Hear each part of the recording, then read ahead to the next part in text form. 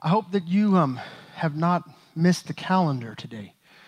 I know that it's easy to do as life goes on, but I was a college student when I woke up that September day and made my way over to the common area where a lot of the students were just glued to every screen in the building when we saw the horrific news of what was happening in New York City on September 11th, so many years ago now. Just under 3,000 people, their lives were taken, some voluntarily as they ran in to rescue people and could not accomplish that task.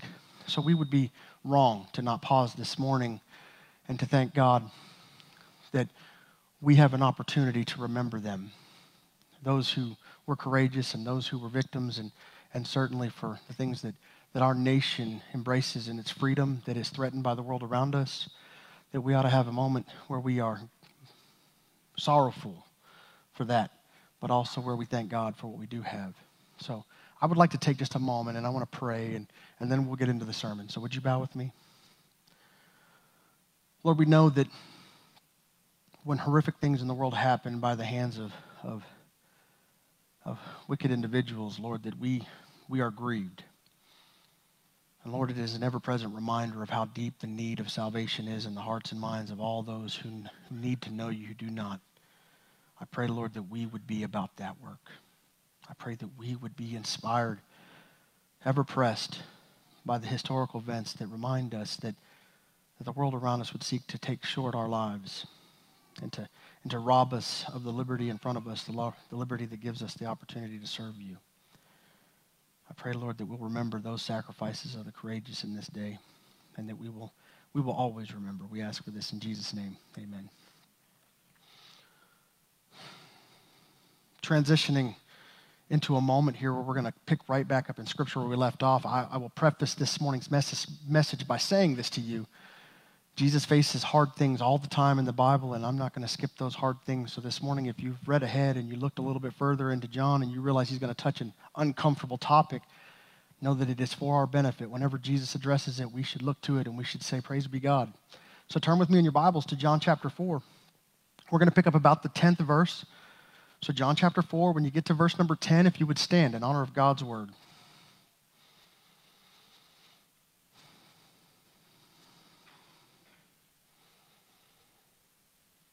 John chapter 4, verse number 10. It says this. Jesus answered and said to her, if you knew the gift of God and who it is who says to you, give me a drink, you would have asked him, and he would have given you living water. The woman said to him, sir, you have nothing to draw with, and the well is deep. Where then do you get that living water? Are you greater than our father Jacob, who gave us the well and drank from it himself, as well as his sons and his livestock? Jesus answered and said to her, whoever drinks of this water will thirst again, but whoever drinks of the water that I shall give him will never thirst. But the water that I shall give him will become in him a fountain of water springing up into everlasting life. The woman said to him, sir, give me this water that I may not thirst, nor come here to draw. Jesus said to her, go, call your husband and come here. The woman answered and said, I have no. He said to him,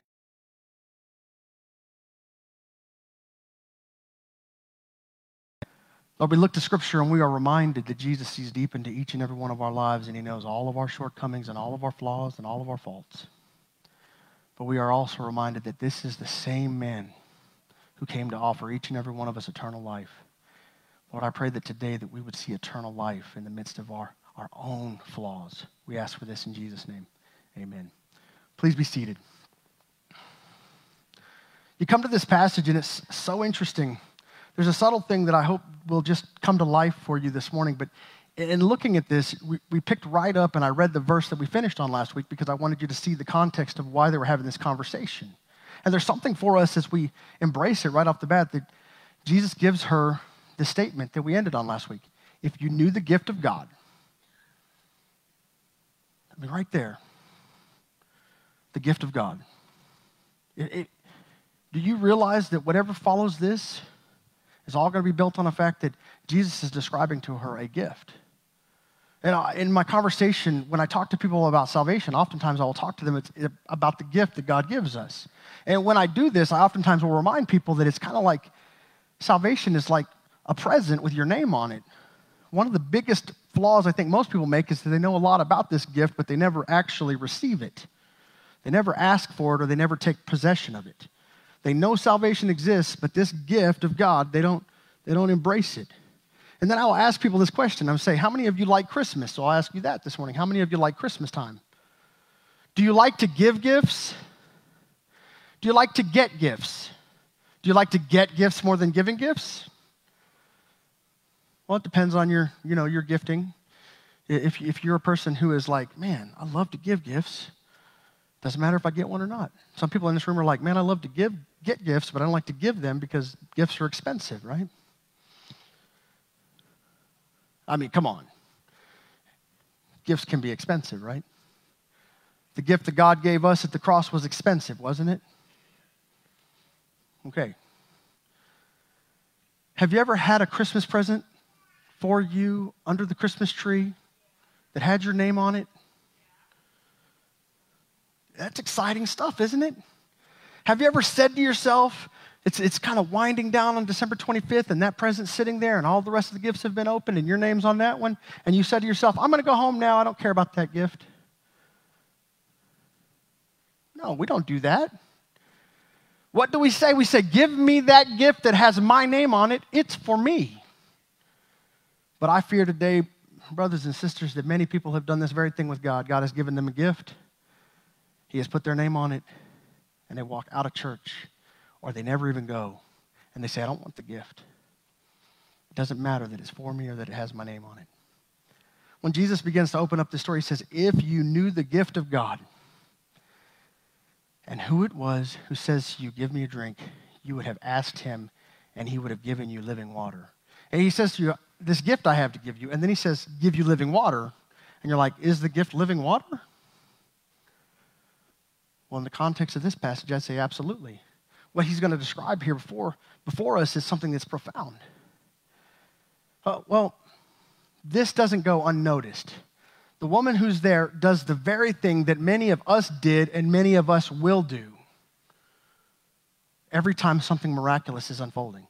What happens here is that she employs her own sound logic and reasoning.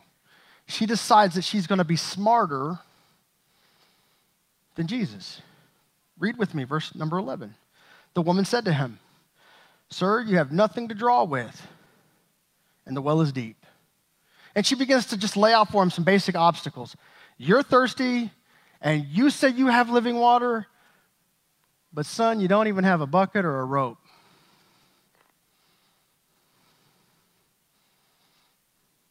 And so it is with God. He doesn't need our tools to give us the things that he has to offer us. Amen? If the tools and the gifts that God used and the gifts that he had to offer us were packaged up in the things that we have around us, we would do those things for ourselves. But her logic says you don't have the right tools for this gift. You don't have what you need. And she's employing her logic. And I'm going to tell you, your logic and your experience are constantly getting in your way of your belief in the Almighty because you constantly look around at the way that men can do things or that people can do things, and you see these impossibilities and you think, there's no way. But that stuff's getting in your way. I guarantee it's getting in your way. She goes on and she says this, where do you get that living water? And then she asks him a question. Are you greater than our father Jacob, who gave us the well and drank from it himself, as well as his sons and his livestock? And she begins to just drop this historical truth on him. And she's like, you don't have anything to draw with. And by the way, are you better than the people that gave us the well? And I guarantee that if she knew the whole story, she'd understand that he is indeed greater. Because this is the very same God in the flesh that was present at creation that said, let it be, and there was water altogether. There was no water for that well until he was present at creation. So sure, he has water to give. Do you understand? You see the greater picture? She doesn't know Jesus. She lacks a sight of him and can't fathom what he is or what he has to offer because she is constrained to her logic. There's this picture. There's this picture of who we are in the midst of a miraculous king and God, and oftentimes we have these questions about, and we look to our history and we look to everything around us and we say these statements about the logical reasons why these things won't work, and all the while our Savior is looking over our shoulder saying, did anybody bother to ask me? And I suggest that oftentimes we do not. Jesus immediately in this response, and I love that he gets just right there in the nitty-gritty. Like he is just dialoguing. He is not caught off guard by her. There's not anything you could say to Jesus that will catch him off guard. There's not anything you could say to him that he doesn't have a right response to. There's not anything that you can do that will surprise him. So he just calm and cool. Jesus answered and said to her, and I want you to follow very closely to the English lesson in front of us. Whoever drinks of this water will thirst again. Everyone say, whoever. Now this time, look at your neighbor and say it like you mean it. Whoever. Whoever means you and me. That's everyone, right? But whoever drinks of the water that I shall give him will never thirst. Did you see the English lesson that I wanted to teach you this morning? He does something really strange here that bothered me deeply as I studied this. I was really unsettled by this. Who was Jesus talking to? He's talking to a woman at the well, and he's dealing with her specifically, and he talks about the whoever at first, and then he drops this him in there, and you're like, wait, why is that him there? He's talking to a her. And I suggest that in the greater context it makes sense, but if you don't follow through, you won't find it. But man, I marinated on that for a long time. He says, but whoever drinks of the water that I shall give him will never thirst. But the water that I shall give him will become in him a fountain of water springing up into everlasting life. And you're like, Jesus has lost his mind. He's talking to a woman and he's talking about a him, and he's like, what is going on? We see this picture and this gift that he offers. You see, one of the things that I want to highlight before I get into the him part is the fact that he talks about our provision. Has anybody in here ever woke up in the morning and scrambled to your application or your device to look to see if your paycheck made it? If that check cleared the bank? If you got the money that you think you need to go do the thing you want to do today? Anybody ever in here ever paid bills and then went shopping? That's the smart way to do it, by the way. Pay bills and then go shopping. Anybody ever here went shopping and then paid the bills, only to feel a little sad afterwards? There's this understanding that we have provision in our life that will run out. Your earthly possession can be taken, can be stripped away from you, can run away all the time. Your provision will not last. It will not last. It doesn't matter how much you have. It will not last. There's only one measurable treasure that lasts forever, and that's everlasting life. And sometimes the investment that we make in everything else is dangerous. It's dangerous because oftentimes we're trying to pile up our provision, forgetting all the while the thing we should have been investing in. You see, in the very next line when he says that he was going to give this to him, he says that individual will never thirst again. God's provision deals in always and never. You know, when I'm sitting with couples and I'm talking to them and they're having trouble, one of the things that we dialogue about is the way they use their language.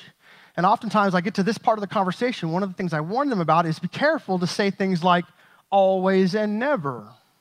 Because if you're in this room today and you're married to somebody and you use the word always and never, and if it's not in praise of your spouse, you are probably already in trouble.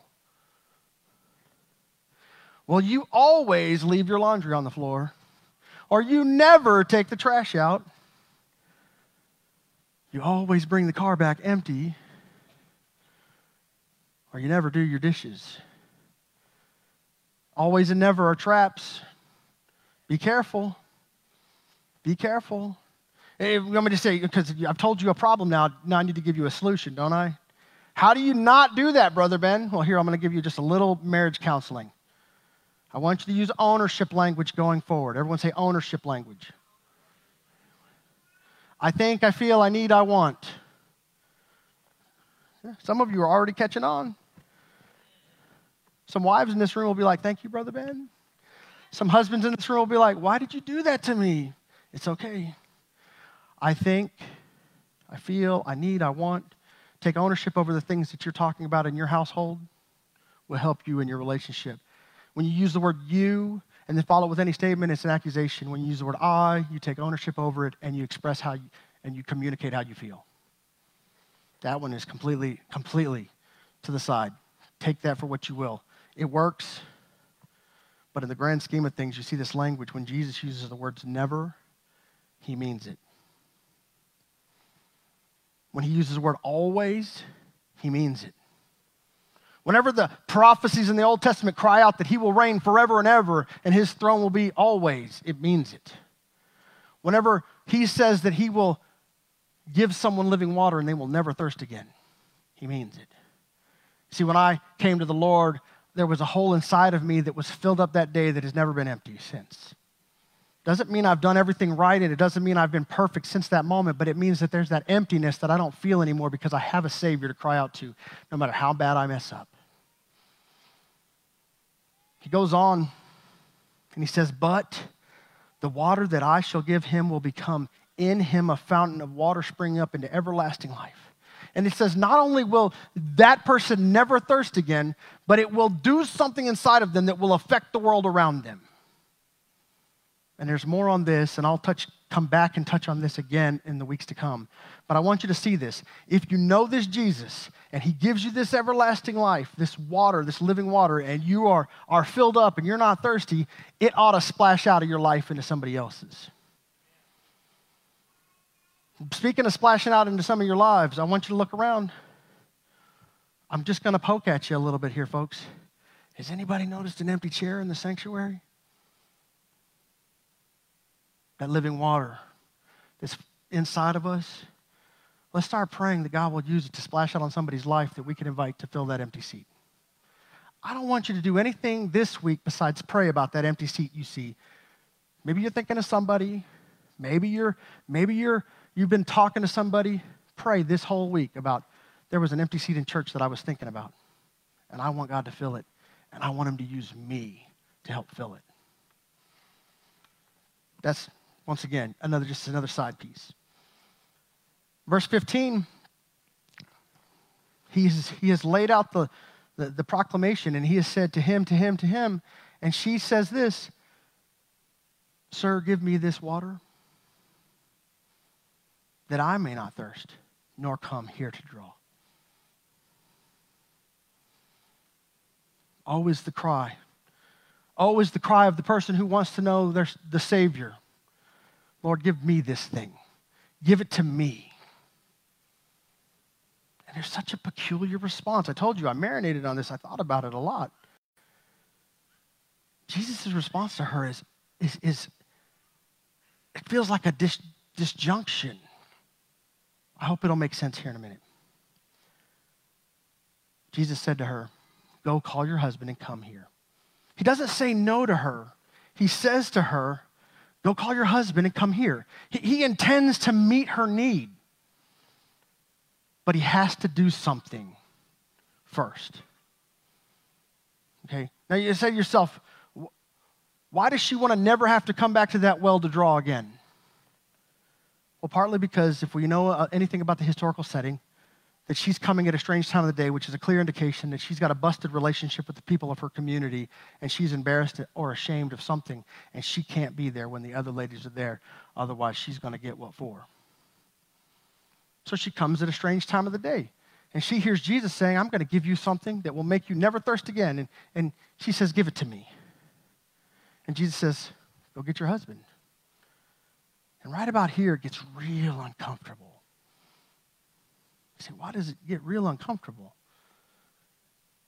Because she answers and says to him, I have no husband.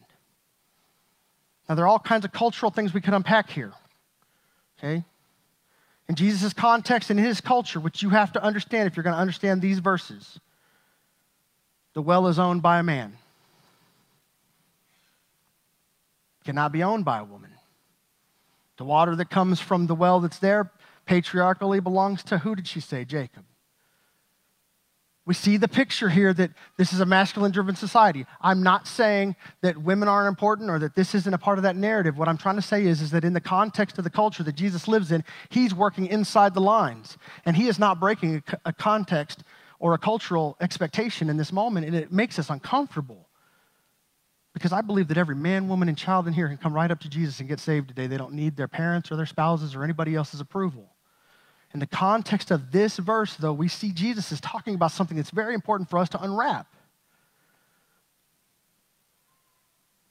He's saying, you have busted relationships in your life that keep you from me. She says, I don't have a husband. What does he say to her? You have well said, I have no husband. Verse number 18 now.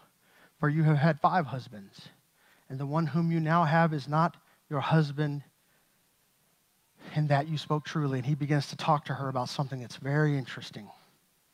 He begins to say that you are in a pattern or a cycle in your life where you have decided to fill your void with something that is not fulfilling.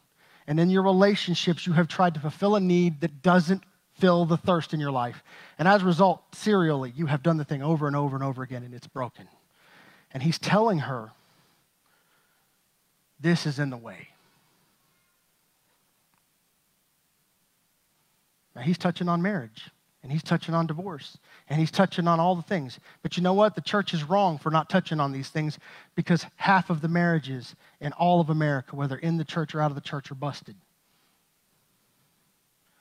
Jesus is not afraid to touch a hard subject. Neither should we be. Tell me honestly, and this is rhetorical, so that means don't answer. Some of you have lived through horrible, horrible relationships, and as a result, there's a brokenness inside of you. You thought that you would be happy ever after if you got in the right relationship, and as a result, you were broken by that relationship, and you wondered if it would ever be okay again, and you might have done that many times before you realized that that's not the right answer to make you right. But it's not just about marriage. Some people do this with drugs and alcohol, and some people do this with money, and some people do this with success, and some people do this with approval of others. And Jesus will tell you time and time again, go and get the thing that's in between you and me, and let's deal with it and make it right before I can help you not be thirsty anymore. Now, that being said, when we teach the kids in VBS, what do we teach them? You have to admit that you're a sinner. Right here. I'm going to show you the one area of your life that's really busted so badly that we have to deal with it. I don't know about you, but when I see Jesus talk about a hard topic, I look at it and I say, praise be God. Because there are some hard life scenarios in this church, I guarantee there are. You know why? Because you're human. So am I.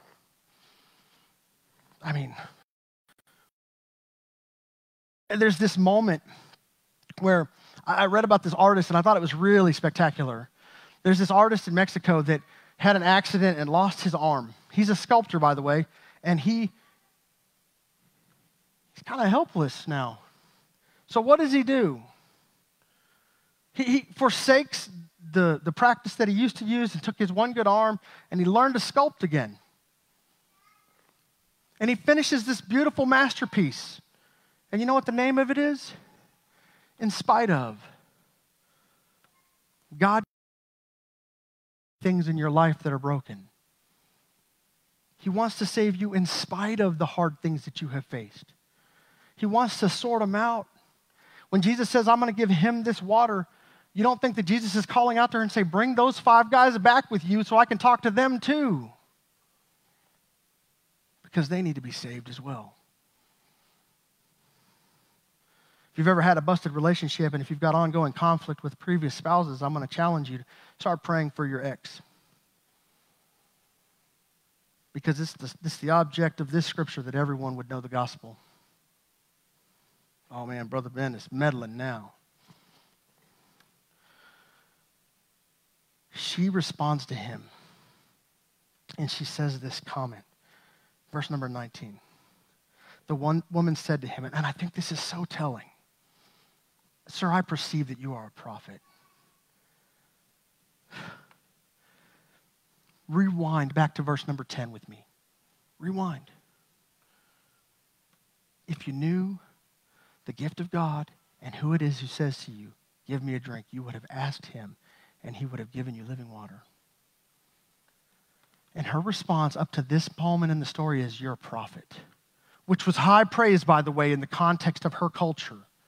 A prophet in her culture and leading up from all the way from the Old Testament until now in this part is the mouthpiece of God, somebody who tells the truth about God.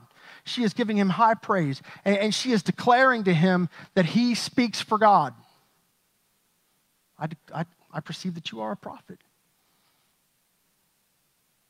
What is your opinion of Jesus this morning? You know, there's a book that was written, The Cradle of Eminence, a study of 413 extraordinary individuals. The author who had collected these stories and wrote this book decided that they were going to see if there was a common thread that made these people gifted and talented and successful in their fields. And you know what they found out? Of the 413, the 392 of them had gone through extremely difficult things in their life. That they had shared one thing in common, and that is that life can be difficult. You might have come to church this morning not expecting this, but what I'm going to tell you is that life can be difficult. And that relationships can be hard. And that the world that you live in can be broken. But Jesus is offering us a gift. So you have to decide right here and now. In a moment, I'm going to ask you to stand and we're going to pray. And when I do that, you're going to decide whether or not that present that has your name on it will still be here, or if you're going to take it home with you. So why don't you stand with me? Some of you are in this place, and maybe you know the Lord, but maybe your relationship is busted. Maybe you don't need to pray for your ex. Maybe you need to pray for your spouse. Some of you are in this place, and you've been doing things your whole life thinking you could fill yourself up, and you can't. Some of you are in this place, and maybe for the very first time you're starting to see Jesus as this mouthpiece of God. No matter who you are in this place, if you need to come and respond, the altar is waiting. I'll be waiting. I'm going to invite Brandon to come, and he'll be waiting.